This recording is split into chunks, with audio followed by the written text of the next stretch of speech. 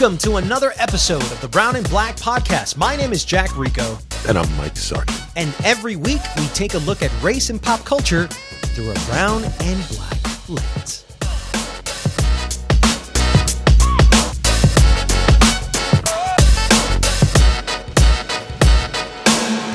This week, we bring you a special sponsored episode celebrating Black History Month featuring a series of reviews of films from Universal Pictures Home Entertainment Vault. This month's theme will be Black films that have become cultural phenomenons. And we're going to dissect why that is. They're all available to own on digital and disc with deleted scenes, special features, and we're going to dive into that as well. So each week we're discussing a movie that represents a different genre of film. And thank you to Universal Pictures for the paid support of this episode. And in this episode, we will be discussing the comedy that became a cultural phenomenon, Girls Trip. Heavenly Father, I want to thank you for this day of life. My heart is so full of joy for these women right here. Lord, please make sure that Lisa don't get an STD and that nobody has kidney failure, because we finna get messed up, and let me get pregnant by somebody rich. That's all I ask. Amen. We haven't hung in 5 years. I miss you guys. We need a girls' trip. That's my car. Not anymore, baby. What if I just whip out my titties, you know? Okay, a titty. I'll take a titty for a bike ride. You sure you want to get turned this weekend with your girls? I say this out of love. Preach, girl. If you are going to come along with us, please refrain from saying things like preach or go girl or any other colloquialisms that you may have looked up on Urban Dictionary. Girl, bye. That's my girl. This weekend is about us. We deserve this. So let's go. Yeah. Destiny said that you gotta get up and get. I have to pee. Look, the line is short over there. There's a long line in the bathroom here. Just go for it.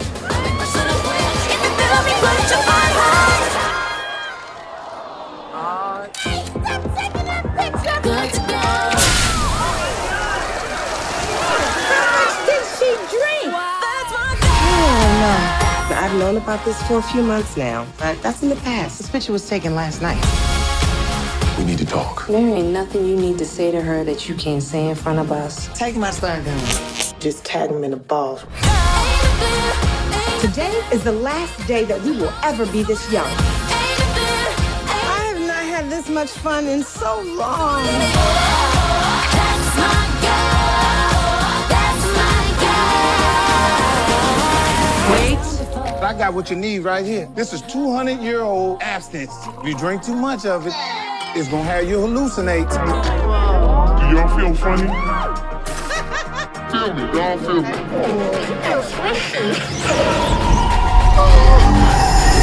You coming to get me, guy? You put something in them drinks, didn't you? You know I got some bomb-ass kush if you want to take a hit. Where did you hide? Where the sun don't shine. You know what? It can cause a lot of infection. Girl, you can't get no infection in your booty hole. It's a booty hole. That's my girl. Well, Mike, I'm pretty excited about the second episode. In the first episode, we did Get Out, and now we're doing Girls Trip. And I'm going to begin with the same question that I asked you in the last episode. When you first saw Girls Trip, what was your immediate reaction? It's the kind of film that falls into the category of a bachelor party or more recently Bridesmaids, you know, a wild, wacky comedy about a bunch of friends who have some misadventures. So that's kind of what I went in expecting, because it is a genre. It's a genre of film. But I also knew that it's going to be directed by Malcolm Lee, and it was going to be written by Kenya Barris, and produced by Will Packer. So there were a lot of things about it that gave it a certain pedigree. For every Bridesmaids, there's a ton of other films that just don't work, whether it's young people, old people, whatever. Just a group of friends on a trip. The Hangover 1 was good, but 2 and 3 were abysmal. So my first reaction was like, I'm open. I'm hoping that this is going to be good. All right, now, Jack, I'm going to ask you, what did you think of Girls Trip? What was your initial reaction before you went in and then once you first saw it? Dude, I'm going to be quite honest with you. I had never seen anything like that. And I think this is why this series in particular for me is like this sort of like awakening, because I'm remembering that these were Black films that I had never seen Black characters portrayed in this way. So to me, it was like novelty, dude. It was like, oh my God, it's Bridesmaids, but with this black cast that is equivalent to the comedy and the uniqueness and the magic and the chemistry of all the cast together. It had that same quality, and it's the reason that Bridesmaid made $300 million and Girls Trip made $100 million. It was like one of the first times. So for me, much like Get Out, like I had never seen a black horror movie that way. I had never seen raunch, black female raunch comedy in this way. It's almost like Hollywood and gatekeepers never allowed women to ever have a platform to be able to tell that type of story, man. And I'm telling you, they should have been doing this 20 years ago.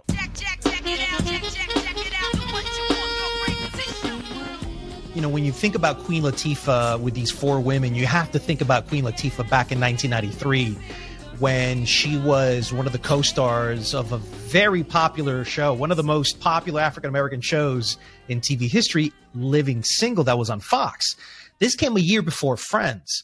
And I remember an interview where Yvette Lee Bowser, who had created that show, she had said that her overall goal was to portray black characters positively and less stereotypical. And I think that what Malcolm and Will Packard did in this, and, you know, Kenya Barris and Tracy Oliver, is that the level of authenticity that is here is historic. It is a trailblazer moment. It's a watershed moment that I don't think a lot of people talk about. It made $100 million at the box office, Mike. We had never seen anything like this. A lot of people said that it couldn't be done. And here we are talking about Girls Trip as a cultural touchstone of American pop culture. So I think a movie like this will be talked about years to come.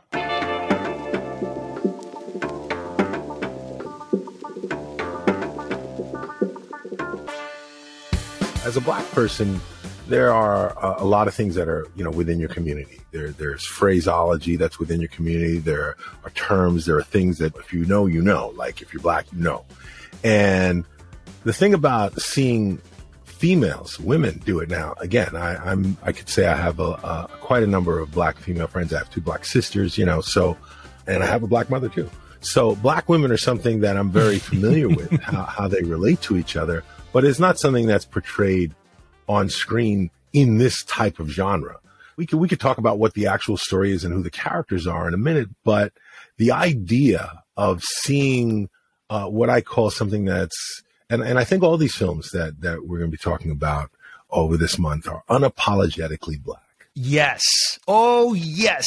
And Girls Trip definitely fits that mark. It is. And Girls Trip is also a perfect example of how the genre of comedy can talk about a number of things that might be too heavy-handed or preachy to get into in a drama or another type of story. While on the surface, the plot is, you know, 4 friends get together and they're old friends. They drifted apart for 5 years. Now, that's the first thing you can relate to. You know, you have friends that you ran with and then you drift apart. That right there, that's a connection. I think that's universal. Everybody can relate to somebody that they used to hang out with when they were younger or when life didn't get so busy. Absolutely. And you always say you're going to get together. That happens in every culture. Now, then they're going to reconnect, and this is at the Essence Awards in New Orleans, and it's 4 women, so an event, it's sort of like guys going to Vegas or bachelor party where it's a guy thing. Essence is a celebration of being black and being female, being a woman of color. So they're going to something that is culturally significant to rebond. So there's all that just in the premise that seems simple on the surface, but all these other layers come into it just because it's a black film. When you look at the premise of Girls Trip, it's an escapist premise, correct? You have these women, like, you know, the movie opens up with these women, these 4 women. Every group of friends has that one song that no matter where you are or what you're doing, it pulls you out of your seat. That was me and my crew, the Flossie Posse. The Flossie Posse, exactly. The Flossie Posse. And the members of the Flossie Posse, which, by the way, it's like TLC with an extra member, right? and now all of a sudden they have these lives, and it's hard to kind of get together. And what we start seeing about these women, Ryan, which is played by Regina Hall. I'm Ryan Pierce, successful author. You write best-selling books. You cook on talk shows. You make appearances all across the country. How do you have time for a life? As women, we're told that we have to choose between the personal and the professional, but I control my own destiny. I am strong, I am powerful, I am beautiful. If I will it, I can have it all. A lot of her struggles is that she has to deal with her selling out, the hypocrisy of that. And we've talked about cultural compromising in other episodes here on the Brown and Black podcast. And Ryan is the avatar for that, man. Then you got Sasha Queen Latifah. A journalism major with intelligence to shine on the country's most respected publications. Then she ended up doing a different kind of journalism. It may not be Pulitzer Prize winning, but she's making it happen.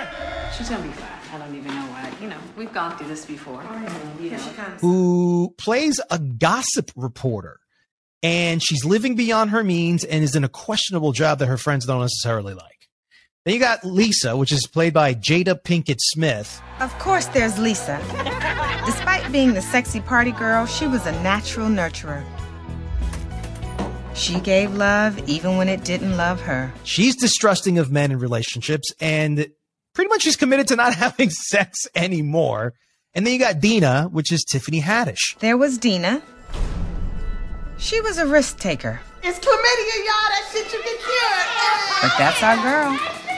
Who, all onto her own, is a character that lives at her own rhythm and her own beat. Yet, somehow the chemistry works completely well there. And when I put these four women together, Mike, the thing that immediately kicks off is that these women are looking for freedom. They're looking for capitalistic freedom. They're looking for cultural freedom. And then you start thinking about the types of freedoms that these women are looking for by leaving their, I guess, real lives. Because you know that these real lives are attached to a system of oppression, especially towards black women in this country. Like, black men have to deal with their own things, but black women have to deal with worse. So when these women escape, there is layers upon layers of what that escape is from. And then you go to New Orleans and the Essence Music Festival. And what does that represent? That's black women coming together for black empowerment, friendship, community, sisterhood. So from the very get-go, I started noticing that they are on a journey to freedom, to escape this system of oppression that was affecting and impacting their lives. What stood out to me about the friendship is just the whole idea, and this is something I also think people can relate to, and you tell me if this struck you as well, the idea that sometimes there are people in your life who you need to remind you of who you are, because you can get lost, you can get caught up. And I think each character's gotten a little caught up. I think, you know, the Queen Latifah character, she's doing this gossip thing. Now she's questioning, she's got her inner struggle, like whether or not what she's doing is worth her time. But her friends, they see her as being much better than what she's doing. And while they may say, okay, you know, you're beyond that, it hits her a different way, where for her, it's like telling her, you know, you're underachieving. And so there's history there. And that's a very specific thing as a professional of color. Are you where you should be? And then that's contrasted by the Regina Hall, who's at the top of quote unquote her game, but it's all a facade.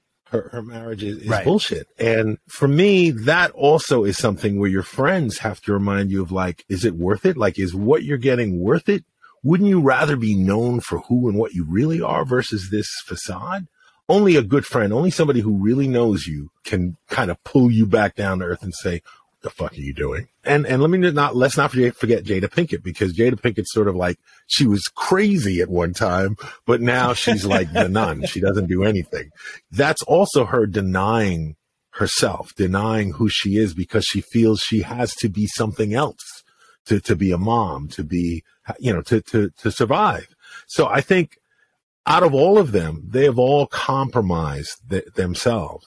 But it's only Tiffany Haddish who is still herself, and she calls bullshit on all of it right away. Now, you could say, as a character, would you want to bring her to the ritzy club? Well, maybe not. but you also know that she's going to be real. Well, she'd be fun, but she'd be real. She'd be real. Like, no matter what happens, she's going to be who she is. She's not going to act like it's okay for this guy to walk all over her friend. She's not. That's just not who she is. So either you love her or you hate her, but she is her. She is her. And she shows all of them they need to be who they are.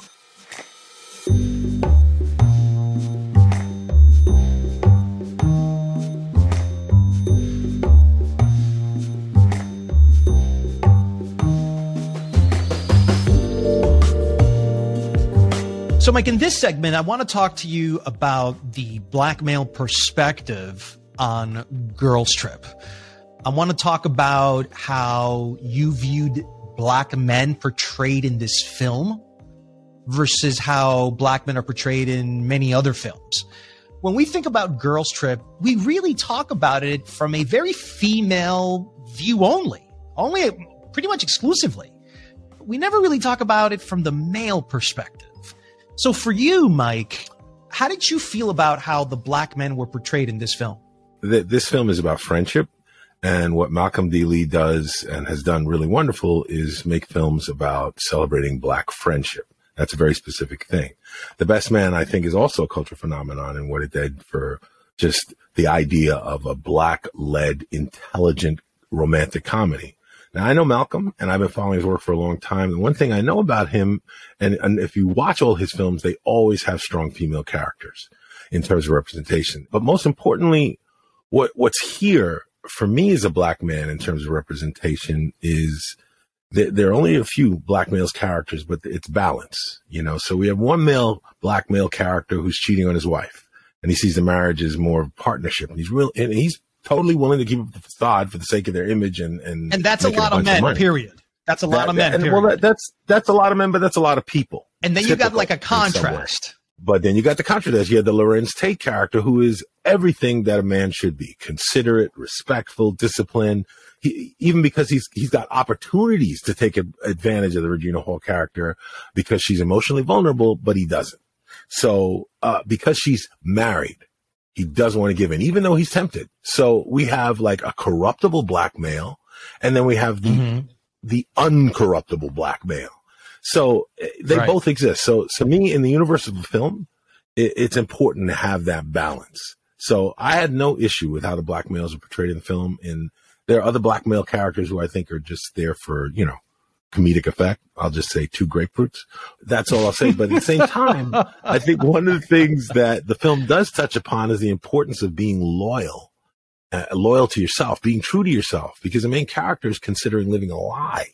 And I think that's something that many people of color face in terms of career, in terms of code switching, just in code of image in a white dominated culture. I also wanted to ask you about Malcolm and Will Packer. I mean, these are men that are involved in the creation of 4 black women. How is it that black men can write so well for black women? Is it just experience? Because I thought that in order to write a genuine female comedy, you have to be female. Tracy Oliver is a writer as well, and they had previously teamed up on Barbershop, The Next Cut. So it's clear that as a writing duel, they complement each other. I feel like Kenya Barris has a thing that he does. And, what he did with Blackish, he was able to take things and again, the beauty of comedy, talk about difficult things, political things, racially charged things, and in this case, potentially gender charged things, and talk about it, make it funny. And I think Tracy Oliver, and again, this is my guess because I haven't talked to Tracy Oliver, but my guess is Tracy Oliver is the one that makes sure that all of these women are believable characters and believable, and you understand not only where they are in their relationship with each other, but where they are in their lives, which affects and impacts their relationship with each other. So I think it's that combination of and of sensibilities. I also think that if I were writing with a female, and I wanted to create male characters, I need to be able to understand those characters and understand the characters that I have to have, that I'm maybe in charge of the male characters, how they're going to interact with these women. Right. Because it's their film. But part of why they do what they do is the relationships they've had with men. Right. Now, I want to talk to you about the raunch aspects of black men watching black women do raunch comedy, which is something that isn't typical at all because we have not been allowed to see it. How do you think that black men who have grown up watching raunch comedy, whether it's white or black, engaged with the raunch comedy of black women? Do you think that they enjoyed it as much? Do you think that's something new to them? And was there a learning curve? Well, first of all, I didn't grow up on raunch comedy, just so you know. I'm a kind of critic who enjoys just seeing a film, reading nothing about it, right? I'm that kind of critic. I don't want to watch a trailer. I don't want to see anything. Just take me wherever you're going. But at the same time, if you know the genre that you're going to see, and in this case, it's a bunch of girls, grown-ass women doing grown-ass women things, getting into hijinks. I will say it went further. For me, I was like, whoa, okay, yes, there's some scenes with urine and wow. But, like if you're eating popcorn, you're hoping you didn't get any of that golden flavor on it. But let me just say that a little butter, for Mike, one, like, buttered? No. Don't eat buttered popcorn during that scene. That's all I say. Are you more comfortable as a black man watching black female raunch comedy? For me, if I'm in the mood for that, then I'm in the mood for that. And so it doesn't really matter that it's black women doing it versus white women. Am I more comfortable seeing black women be raunchy? That's an interesting question because it's a question of just how comfortable you are with that kind of humor. Let's put it this way. I'm not a huge fan of raunch comedy. When it works, it works. But I feel it's like horror movies, 90% of horror movies are crap, but it's that 10% that makes you a fan. So if it's done well and it's really funny, I'm all for it.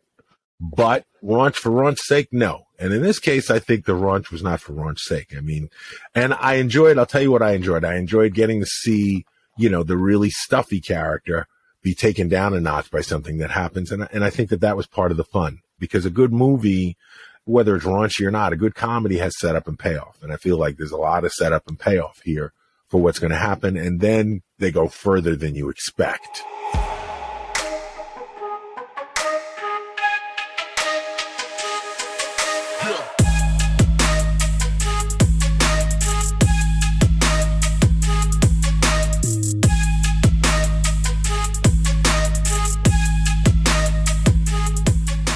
So, Mike, I want to move now into the deeper conversations of the film, and I want to start with something from my perspective, from a Latino perspective, on this film in particular, Girls Trip. And I didn't see it the first time because I wasn't looking for it. But I think after the conversations we had post-Floyd, and you're rewatching the movie again with a critical lens from a Latino perspective or from a racial or ethnic perspective, then I saw something that I was like, whoa. And I wanted to talk to you about it to see if I'm just like making it up. So there's a scene about 35 minutes into the movie where the four girls are heading out of their hotel room. They're getting dressed. They're about to hit the town. As they're getting dressed up, all, three of them are good. And Jada Pinkett Smith, she comes out in a Mexican garment of sorts. And as she comes out in this like sort of Mexican garment, there's Mexican music playing in the background. Do you remember any of this? I remember it, yes. It didn't stand out to me, but okay. I'm listening. So for a lot of people, it didn't stand out. But for me, it hit me like a ton of bricks, man. Like I was like being hit by eggs. Please hurry up. Okay, P. Diddy is not going to be waiting for me all night. He's a busy man. All right, almost ready. What the fuck is that? Oh, wait a minute, hold on. You gotta be kidding me. I really like this outfit. I mean, this is hand-stitched embroidery from an indigenous tribe in Guatemala that's almost extinct. So they not fucking in Guatemala? You know what? Intelligent men of academia are gonna really appreciate this outfit. All right, listen. You look beautiful. Thank you. Now take it off and put this on. This dress is a mosquito net. Then maybe you'll catch something in it. Yeah, man. Lisa, you look like somebody's Puerto Rican grandmother. See? Now, men will fuck almost anything, but not you in that outfit. Don't even. I already know. Tighten that up. Don't be taking all day back there either. Making tamales and shit. And I was like, wow, how very interesting the way Latino culture was treated in this scene with 4 black women. And then I had remembered that we had a episode for Hispanic Heritage Month, and we had done an episode to see what Hispanic history or Latino culture history black people knew. And what I got out of that was it felt like they didn't really know us very well. So then I'm here pretty much being reaffirmed once again that Mexican, Guatemalan, Puerto Rican is pretty much the same thing for these 4 black characters. And that shows me a representation farther because someone wrote that. Kenya Tracy. So is it their perspective? Is it that they see Latinos as just one group as opposed to 32 countries with 32 different cultures? And that exchange of Mexican music and then the Puerto Rican remark, and then this was really from Guatemala. I'm going, if I'm a Latino, black community doesn't get Latinos. And you know what's the most ironic thing? Is that Latino people know more about white and black culture than we know our own. And that to me is sad, that there's a lack of education in who we are as a culture. And that portion reminded me how far we still have to go. This movie was just like, in 2017, but it let me know how far Latinos still have to go to be portrayed in accurate representations of what our country is. And there's a lot more education that still needs to be done.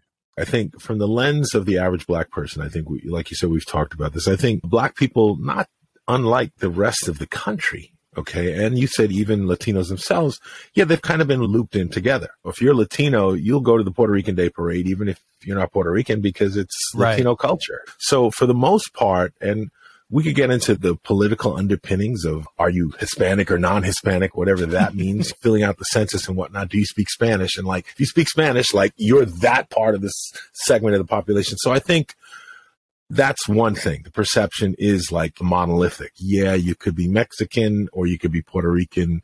Anything else, they don't even know what it means. But that's the reality, right? We're monolithic to everyone outside of the Latino culture. I'm sure Asians think the same thing about us, that we're all just like a monolithic culture because we all speak Spanish.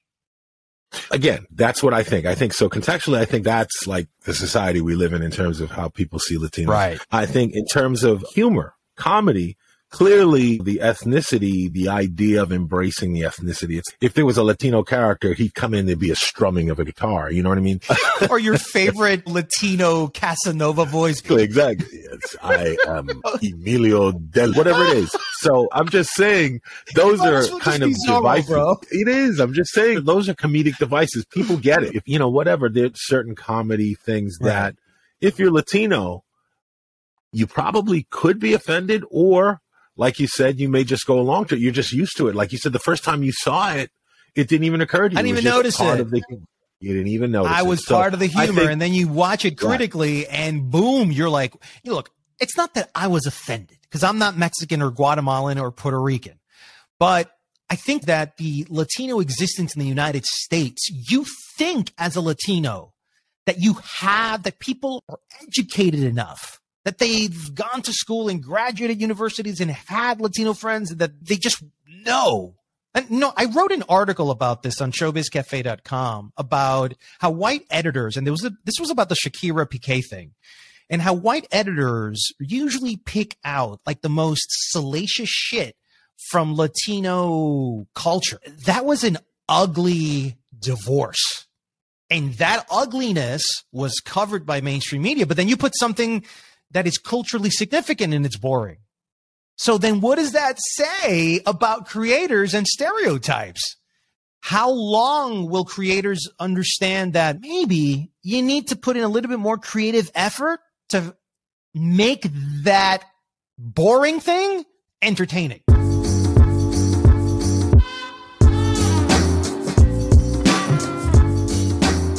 Before we end this segment here, as we've been talking about cultural significance, you asked me in the last segment about whether I'm more comfortable seeing brown women be raunchy versus white women be raunchy. So I want to know, are you more comfortable seeing brown or black women be raunchy than white women be raunchy?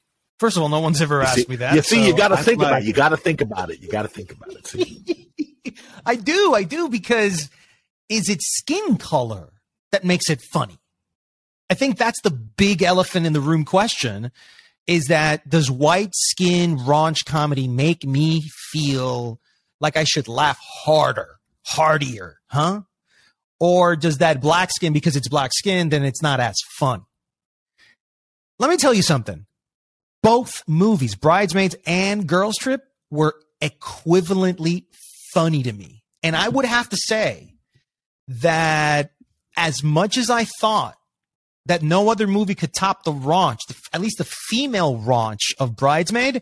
And I'm reminded of that scene where Jada Pinkett gets caught like right in the middle of that glide rope and then urinates over everybody. And that to me was so crazy. I felt like one of those people in there when that moment happened. And I was like, wow, that was so funny. And there were hilarious moments like that.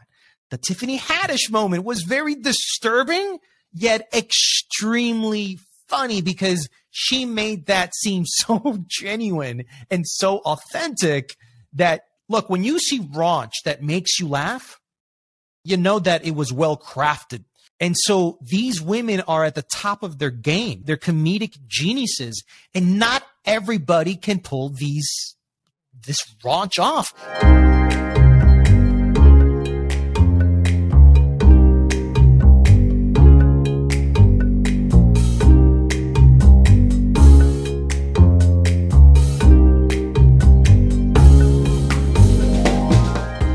One of the other things about this film that I think is significant in terms of it being culturally significant and iconic is what it did for Tiffany Haddish.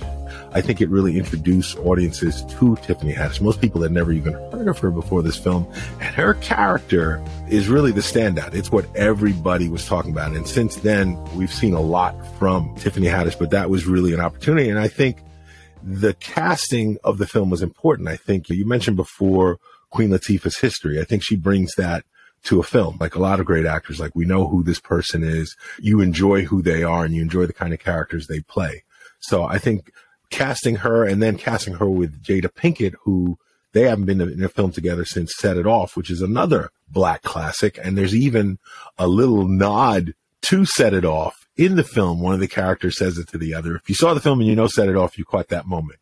So there are things like that, I think, that are sort of almost meta about that kind of casting, about putting Queen Latifah with somebody like that and having all these characters interact and just seeing these friendships. We as an audience develop a relationship with actors. That's just what it is, especially comedic actors. And I think we have a relationship with Jada Pinkett. We have a relationship with Queen Latifah. And I think to a large extent, there was in a relationship with Regina Hall. I think they're all much more well-known figures. But I think Tiffany Haddish, not only did she shine, but she was like out of nowhere. And you just enjoyed seeing them all bounce off of her. Dude, she was announcing the Oscar nominations a few years ago. She broke through in a way where she was everywhere, man. Like the other day, I saw her at the airport. I was heading out to LA, and Tiffany Haddish is like right there, just by herself, no one else. And I'm going, wow, what a superstar. Nobody around her. And I'm just saying to myself, what is it in particular that has made her such a star? To me, I think what makes her a star is the same thing that makes a star. It's presence and likability. There are certain actors who you like them, whether they're playing a bad person, whether they're playing a villain, whether they're playing killer, you still like them. You enjoy them. Christopher Walken, you know, I mean, he could play the worst criminal, whatever. You still enjoy him because of who he is. And I think Tiffany Haddish has that quality, you know, like a Richard Pryor, like an Eddie Murphy, where they're just likable. You like them no matter what the role they're playing, but then you also enjoy just how unabashedly silly and foolish that they are. And that's right. Tiffany Haddish. She just went, that performance, she just went there. She didn't care. When you see an actor, whether it's in a comedy or a drama, who doesn't give a fuck, they're just going for it. You enjoy it. You're bravo, like you applaud because they gave you a performance. They gave you something you don't see every day. And I think that is, to me, that's part of the appeal. I'm just going to ask you straight up. When you saw the banana grapefruit scene. Let's talk about fruit, guys. Not talking pineapples, apples, or oranges. I'm talking grapefruit. Y'all ain't never grapefruited before? You should talk to Tiffany about grapefruit. I'm basically teaching my girls some new tricks on how to be more unique in the bedroom. Get the grapefruit, right? I don't know if you know this about grapefruit. You cut the ends off like so. They're high in vitamin C. Then you cut a hole in the middle. They are a fat burner. You place that on his like that. And you can use grapefruits on a man. Give him a vitamin C exfoliant type of situation. I have no idea how Latifah and Jada were able to keep straight faces for any of that. When you saw that scene, were you offended, disturbed? What went through your mind, and who did you see that scene with? I don't remember who I saw it with the first time, but this time I watched it with a couple friends, and it's an outrage. Were women in that group? Were women in that group? There was a woman there. There was a woman in the group, and they laughed. Again, I think it's like any kind of raunchy thing. Like either raunch humor, either you blush from raunch humor, or you laugh, or you're disgusted. Right. So I think one of those three reactions is what you're going to get, and I think you said her performance. I think I got all three of them. You think you got all three? You said her performance was honest. I'd like to know how you know, but I do think that it was unabashed, and that's what it was raw. Let me put it to you this way: I felt it was an NC-17 type of graphic, a very accurate representation of what it could have been. But I think we should just leave it there. What it could have been. I see, Jack. I see.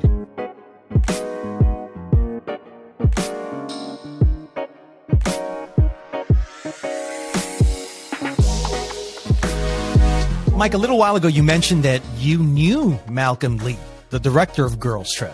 How do you know him, and what did you think of his direction for this film? What did he bring to the film that you felt only Malcolm could bring? The way I know Malcolm is because we started at the same time, both making films, both making romantic comedies. At the time I made my first film was a film called Personals. The star of my film, Malik Yoba, had gotten a script for Personals. They were offering him a role, but he ended up not doing the role. He was doing my film at the time. But a couple things happened for me with when he made his film The Best Man. At the time, The Best Man, black comedies fit into a box. You either had what they call the hood comedy, Friday, I'm gonna get you, sucker, House Party, you know, that kind of comedy. Or you had, you know, an Eddie Murphy led big budget, he's the only black character in it kind of thing. Beverly Hills Cop.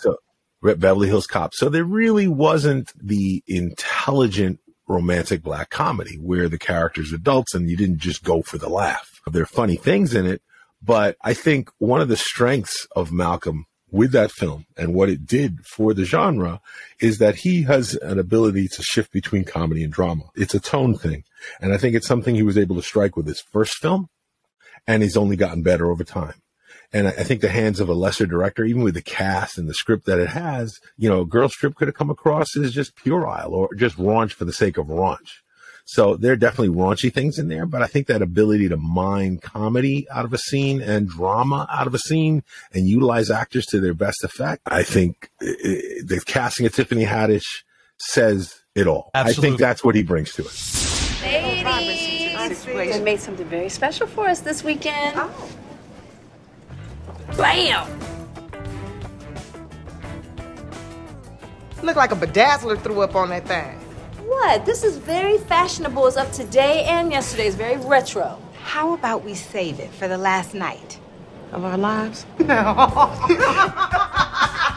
donate it to the My Little Pony Motorcycle Club. Okay. I put a lot of man hours into these jackets. Now, see, that's not the kind of man hours we need you putting in, Lisa. Okay. And two, Sasha? Yes, you need to be bedazzling some.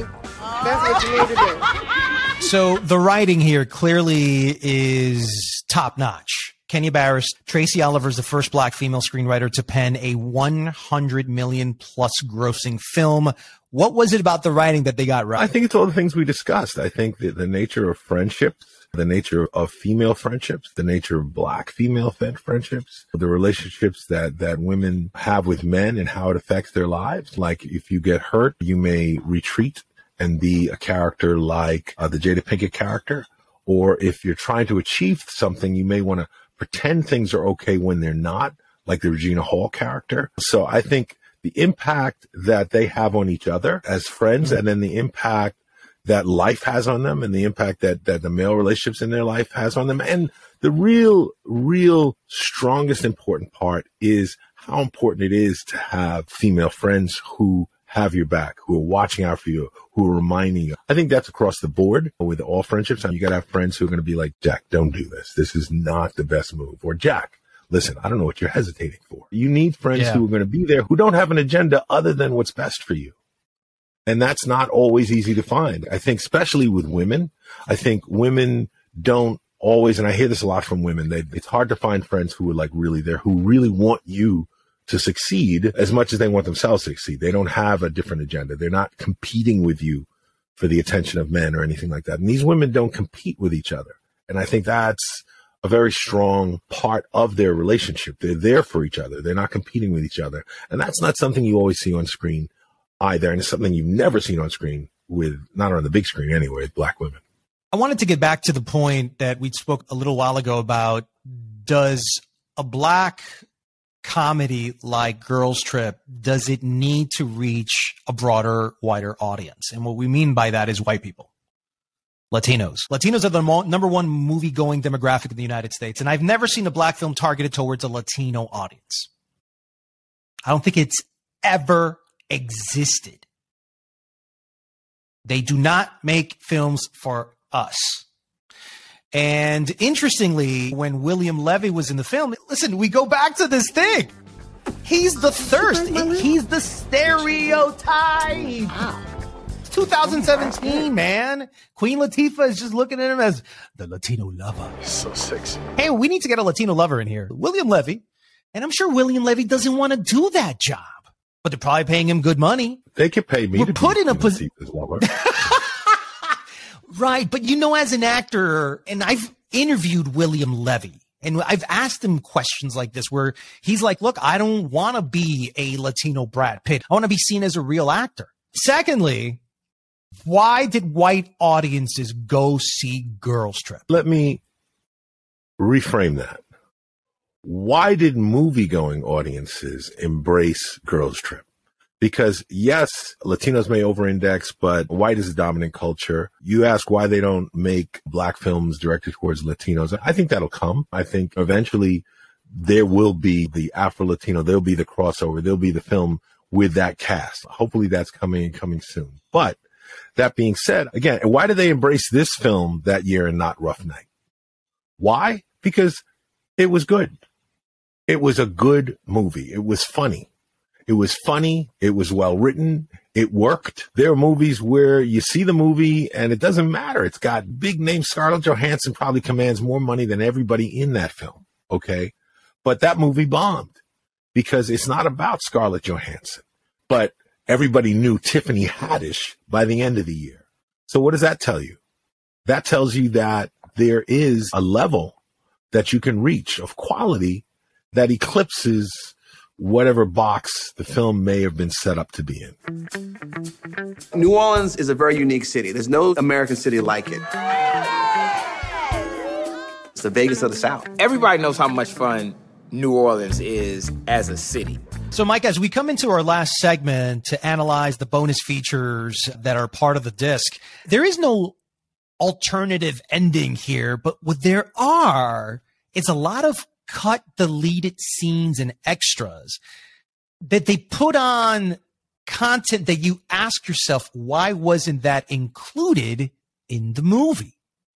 Now, there's some particular standouts, and I'm not sure if you saw one in particular, but there's this one deleted scene with Mike Colter, who plays Stewart, Regina Hall's husband in the movie, and it's him essentially begging her to come back. I'm in it for real.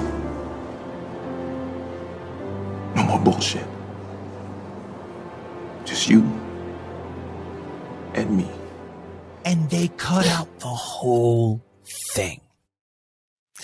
And I'm going, why did they cut that scene out? Let me just give a context here, because I'm a big fan of deleted scenes and extended scenes and director's commentary, because I think it gives you insight not only how the film could have been, but in many ways, but how it's been carved out of just the best is what's left. So it's like what Michelangelo said, the statue is inside the stone. He just releases it. And I think part of the editing process is honing it down. My view on filmmaking is that a film is really directed 3 times. You know, when you're writing it, you know, whether you're the director or not, you're directing it in your head. It's all being played out. And second time, it's getting directed on set. You're working with the actors and getting everything. And then the third time, you direct it in the editing room. So I think, sometimes it's about pacing. And I think in the case of the Mike Colter scene, it's their movie. You've got 4 characters and they're the focus. And I don't think you need to know why he's doing what he's doing. Sometimes you have a scene where it's explaining something, but if you pay attention to the movie, it's the actor. If it's a good actor, the way they look, the way they deliver a line can tell you a lot more, and you don't really need it. It slowed down the film. So sometimes you may have there's a famous story about Clint Eastwood when he did The Man with No Name. There was all this dialogue and he just cut it out. He convinced the director to cut it all out. So he has very little dialogue, and that became one of his things. And I think overall, very often, if you can get an actor to portray the character, to believe in the character, and I think Mike Colter's great. I totally buy him as that character. I don't think you needed it. And I think that, like you said, why give screen time to the men? It's a girls' trip. Yeah, but you'd think that dudes would play more of a meatier role, but I guess not, man. Well, here's the thing. He had a meatier role. It was in the script. It just got cut. It just got cut? Just got cut. Thanks for tuning in to the Brown and Black podcast. We hope you enjoyed our discussion of Girls Trip. For us, this was a heartfelt and humorous film that celebrates the bonds of friendship and the power of personal growth. With this amazing cast, lively cinematography, and catchy soundtrack, the film provides a powerful reminder of the importance of maintaining close relationships with those who matter most. The film's themes of friendship, sisterhood, and personal growth are relatable, timeless, making it a standout comedy drama that will resonate with audiences for years to come. We also want to remind you that you can own Girls Trip on digital or disc. And for those who want to stay updated on upcoming movies, sign up for Universal Pictures Home Entertainment email list to get sneak peeks at upcoming movies. You can visit uphe.com/news. And that's it for this special episode of Brown and Black. If you would like to support this podcast, please subscribe and leave a review. Your help will allow us to be heard by many more people. This episode was edited by Joshua Torado. You can follow our comments and opinions on @BrownBlackPodcast on Twitter, Instagram, and now on YouTube. In the next episode, we'll be analyzing the critically acclaimed film Queen and Slim. We'll see you on the next episode of Brown and Black.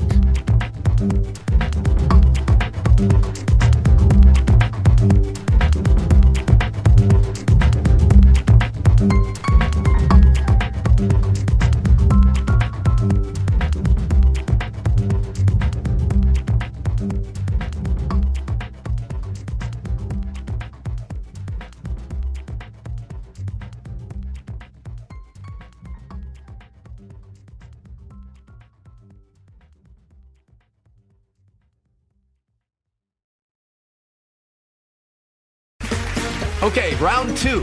Name something that's not boring. A laundry? Ooh, a book club. Computer solitaire, huh? Ah, oh, sorry, we were looking for Chumba Casino. That's right, ChumbaCasino.com has over 100 casino-style games. Join today and play for free for your chance to redeem some serious prizes. ChumbaCasino.com. No purchase necessary. Void where prohibited by law. 18+ terms and conditions apply. See website for details.